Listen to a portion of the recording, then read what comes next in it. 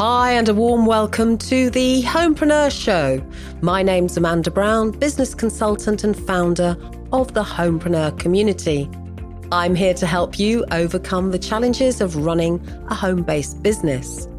Whether you're just thinking of leaving the 9-to-5 or you're a seasoned homepreneur, my aim is to provide you with guidance on productivity, focus, and motivation so you can maintain the perfect work-life balance. This year, I celebrate 20 years of working from my home office through both the ups and downs.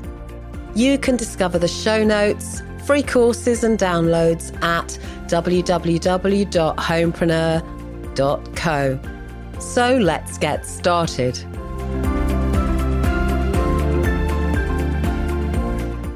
Hello and welcome to the latest episode of the Homepreneur Show. And today I'm going to cover the sticky topic of being overwhelmed, and I have some tips for overcoming it. Yesterday, I hosted my regular monthly meetup for a group called the Hertfordshire Entrepreneurs. And we meet every month, and in the middle of our networking, I like to cover a topic, a discussion topic that we can all chip into. And yesterday's we talked about strategies for banishing overwhelm, implementing better time management, and increasing productivity. These are some of my favourite topics. And so there was a lively discussion amongst the nearly 20 people at the group. So I thought today I'd share with you some of the things that we discussed. I asked the room who felt overwhelmed. And apart from one brave and extremely disciplined, organised virtual assistant, there was a sea of raised hands. So clearly the working day for many people is a whirlwind of activity, unplanned tasks, rush, and people really do struggle to get on top of their to-do lists on a regular basis. In fact, most days seem to be rather unsatisfactory for many people. And what happens if this continues is that this stress leads to burnout, and then really serious things happen to our well-being, both mental and physical. And this is demonstrated very clearly if you've ever read Arianna Huffington's book called Thrive, where she talks about the incident that happened to her in her office, where she simply fell forward and banged her head on her desk. And this led to an injury to her face, which was investigated by the medics. And they ran all sorts of tests because they thought something really serious had happened to her. In fact, what she was suffering from was complete burnout, a lack of balance in her life, not enough sleep, and not enough self-care. So you can see that led her to publish the book, this best-selling book called Thrive, which you can find on Amazon and in other places. So make sure that when you spot the signs of being overwhelmed, that you don't let it get so serious that it leads to you having to take time out of work. I always feel that being overwhelmed is either an internal struggle or something that's caused externally. But I do know that it has real serious implications for both our personal and professional lives, and it can ruin relationships. It can ruin friendships with friends, family, and also work colleagues. There's nothing more draining than listening to somebody repeatedly say, "Oh, I'm so busy," or, "Oh, I'm so stressed." Now, this may be true, so not tackling it up front can become a real problem. So the first thing I like to do is to give a definition of the word overwhelmed. Well, here's an example. It does mean to be overcome completely in mind or feeling. For example, overwhelmed by remorse. Overwhelm can mean overpowering. So it can have connotations which lead to destruction or crushing. So, for example, Roman troops were overwhelmed by barbarians. This is a definition from www.dictionary.com. It can mean buried by a mass of something, overwhelmed by rushing avalanche or water or lava, something like that. So it can be a very physical thing. And it can also mean overloading somebody. So overwhelming a child with presents or overloading somebody with questions. So these are pretty powerful words. There's not a lot of positive that emerges from not tackling a state of overwhelm. Now, I'd like to bring you to something a little bit more lighthearted before I go on to some tips about how to overcome a feeling of being overwhelmed. So if any of you have listened to the fantastic movie 10 Things I Hate About You, there's a great clip in the middle of it, which you can find on YouTube. If you search for 10 Things I Hate About You and the word overwhelm, you'll get a clip of Chastity and Bianca, two rather disorientated teenagers. And Chastity starts out by saying, and excuse the American accent, my American friends, I know you can be overwhelmed and you can be underwhelmed, but can you ever just be whelmed? And her friend Bianca says, I think you can in Europe. Well, this is just a bit of light-hearted relief because I found that extremely funny. And indeed, you can be whelmed. That is a very old English word that Shakespeare used. So let me start by asking you a few questions. Do you have a calendar which prioritizes your most important tasks rather than simply allocating time based on other people's demands? Number 2, do you always like to say yes when you really mean no or not now?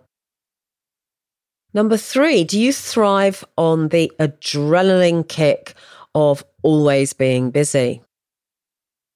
And number 4, do you spend hours on social media, web browsing, video games, and or TV? And number 5, do you like to be in control of everything? Do you think actually doing everything is a sort of badge of honour? There are a lot more questions you can ask yourself, and these can be found on the podcast blog page. So there's a difference between being overwhelmed and feeling overwhelmed. Being overwhelmed is something that happens from outside, and eventually it can make you feel overwhelmed. So the first step is being overwhelmed by something, and then the second is actually it becoming such that it's really, you take it on board and you feel overwhelmed. Examples of being overwhelmed are where maybe a client demands a piece of work at an unreasonably short time scale. Or maybe your service receives a raft of complaints and you don't quite know how to start working out how to get the customer service right. Or maybe your emails are piling up. Or maybe clients leave their submission of important information right to the last minute so you can't get on with what you're supposed to be doing for them. Now, these situations are unplanned, but you still have to deal with them. While you didn't cause them, you still have to sort them out. So ask yourselves, if these additional tasks ended up on your to-do list, would you have the capacity to resolve them? I believe we do become overwhelmed when we don't allow ourselves enough buffer time between tasks or contingency time to cope with the unexpected. There are always going to be things that crop up in the day that we didn't plan for. And if we get behind, then this is where overwhelm can become all-consuming. Now, this can then lead to a feeling of internal overwhelm, but also we can suffer from overwhelm, which is created within us. This can be caused by lack of confidence, lack of self-confidence, lack of self-esteem, maybe suffering from imposter syndrome, having low motivation, or just a tendency to procrastinate or be distracted. These are just a few of the factors that will increase that feeling of overwhelm. So even though you probably know what is contributing to this feeling, it's hard to break out and turn these negatives into positives. So here are a few tips to help you overcome the feeling of overwhelm. Now, the first one, number one, is to take a break. Now, this might seem counterintuitive because if you're taking a break, you're not tackling the problems. But actually, if you've got so much on your plate and you don't know where to start, get up from your desk, take a walk, do some exercise or something creative. The stress-relieving benefits of these activities are well researched, well documented, really important that taking a break, doing something completely different, helps you put things in perspective.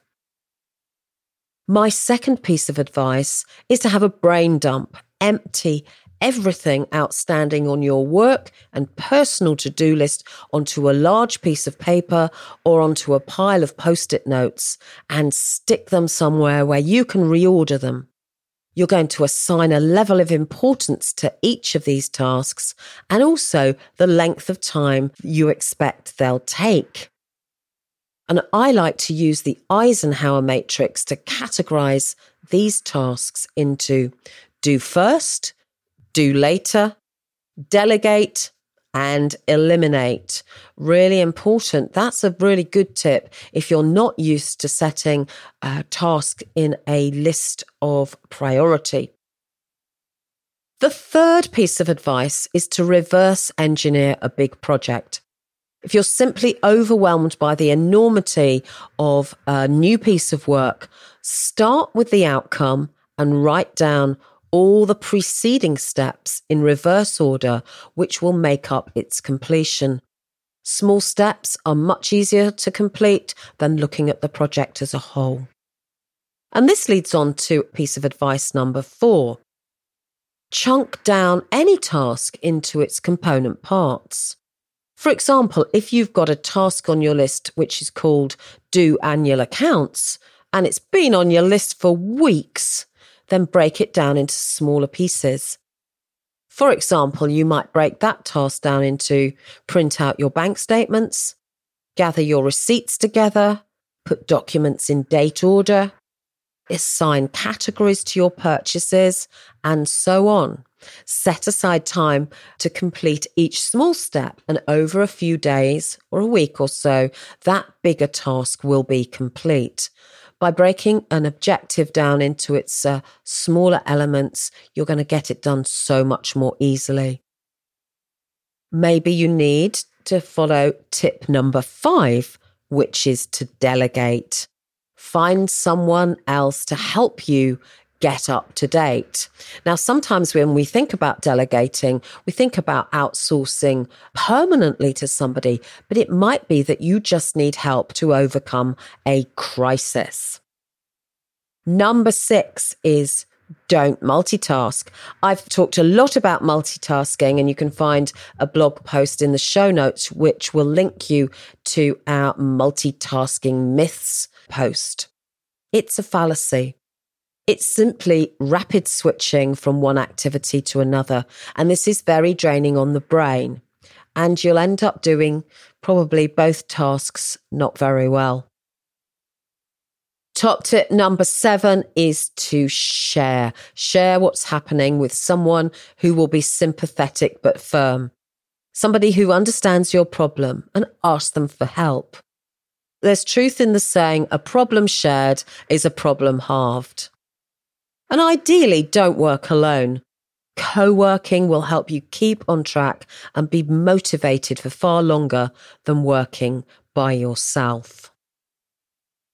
So in such a fast-paced world, overwhelm is a state which troubles so many people. And, whether you're at work on your own at home as a homepreneur or whether you're employment, these things are serious. And it becomes the status quo. And if untackled, there are serious implications for your well-being. Now, one thing that is a really good thing to do is to get yourself some help in the form of a book. And overcoming overwhelm is clearly breaking a habit. And one of my favourite books about this topic is Atomic Habits by James Clear. And also another way where you can start the day on the right foot. This book is called The Miracle Morning by Hal Elrod. So these are two books that I'd highly advise you to go and have a look up. And also you can find interviews with both those people on different podcasts. So look at your favourite podcasting app and search for James Clear, that's Clear, and Hal Elrod, that's Elrod, and I'm sure you'll find some inspiring podcasts with interviews with both those people.